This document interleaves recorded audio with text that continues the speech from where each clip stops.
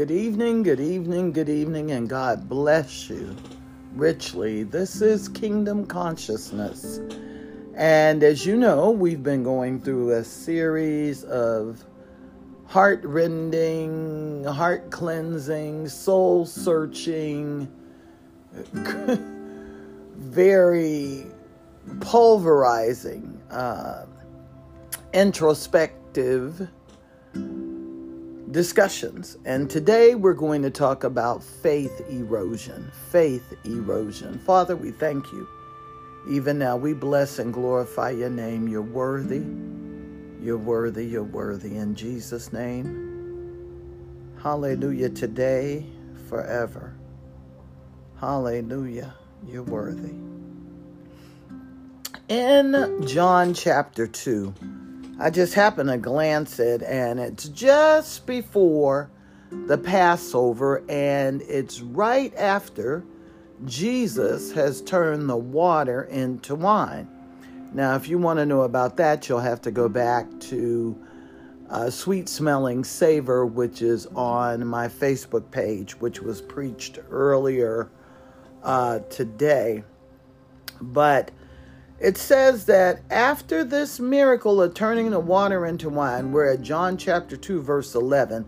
This beginning of miracles did Jesus in Cana of Galilee and manifested forth his glory, and his disciples believed on him.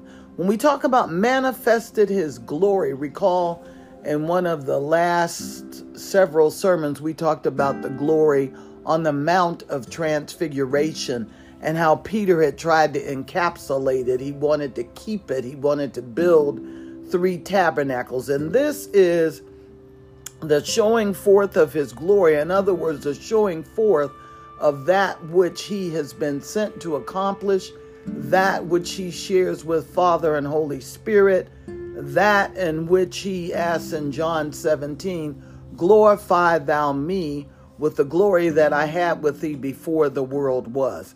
And it says, and his disciples believed on him. They had faith. They had faith. But during the course of time, we run into situations where they need to feed 4,000 and then 5,000. No faith. We run into a situation where he tells them to cast the net on the right side of the boat into another time to launch out into the deep. No faith. We run into times where they run into Legion and they couldn't cast out demons, and no faith.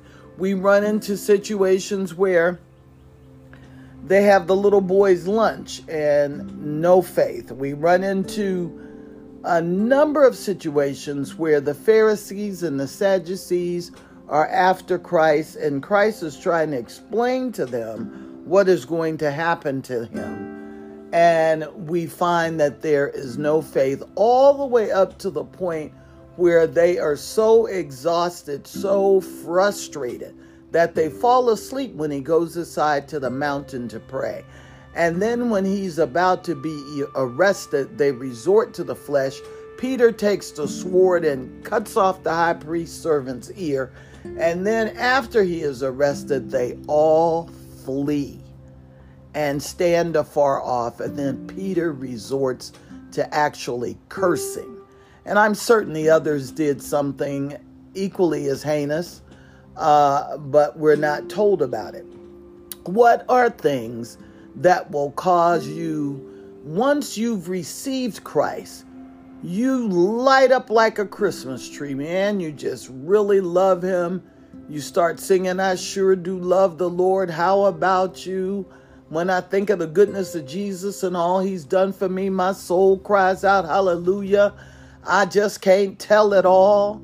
And on and on and on. But as time goes by, there are a number of things that can erode your faith, like the disciples, if you're not careful. First of all, the lust of the eyes, the flesh, and the pride of life, Galatians 5:24, 1 Peter 2:11. Hardship. Let patience have its perfect work, the word of God says. Hebrews 10:6, Hebrews 12:1. Sickness can erode your faith. It'll wear you down. They say, if there are any sick among you, let them call for the elders and let them anoint and pray for them. Temptation. The Bible says, there hath no temptation befallen you such as is common to man, but God shall with every temptation provide a means of escape.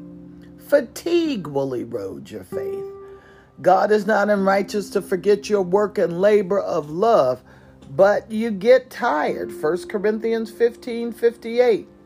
Strife, division, arguments, fighting will erode your faith. Jesus said, in the world you're going to have tribulation, but be of good cheer. I have overcome the world. Peace I leave with you, not as the world gives, give I unto you. Poverty will rock your faith. A little sleep, a little lying down, a little loving to slumber, and so shall poverty come upon you as an armed man. But there are those that's Proverbs 24:33. But there are those who honestly labor, really putting in the elbow grease, really doing the grind, as they say. And yet they don't seem to get anywhere. And that'll wear you down. Proverbs 28:7. Bad company corrupts good morals. Fretting will cause a faith erosion. And when I talk about erosion, it's just like this great big watershed that comes and it starts taking away your topsoil of faith. And then it takes away the next layer of your faith. And if you're not careful and stay in the word, rooted and grounded, it won't be long before that faith erosion that was just a wash off from a rain will become like a tsunami in your life and flood you and drown you and wipe you out if you're not careful. Death is one of those things that will be like a tsunami in your life, depending on who it is.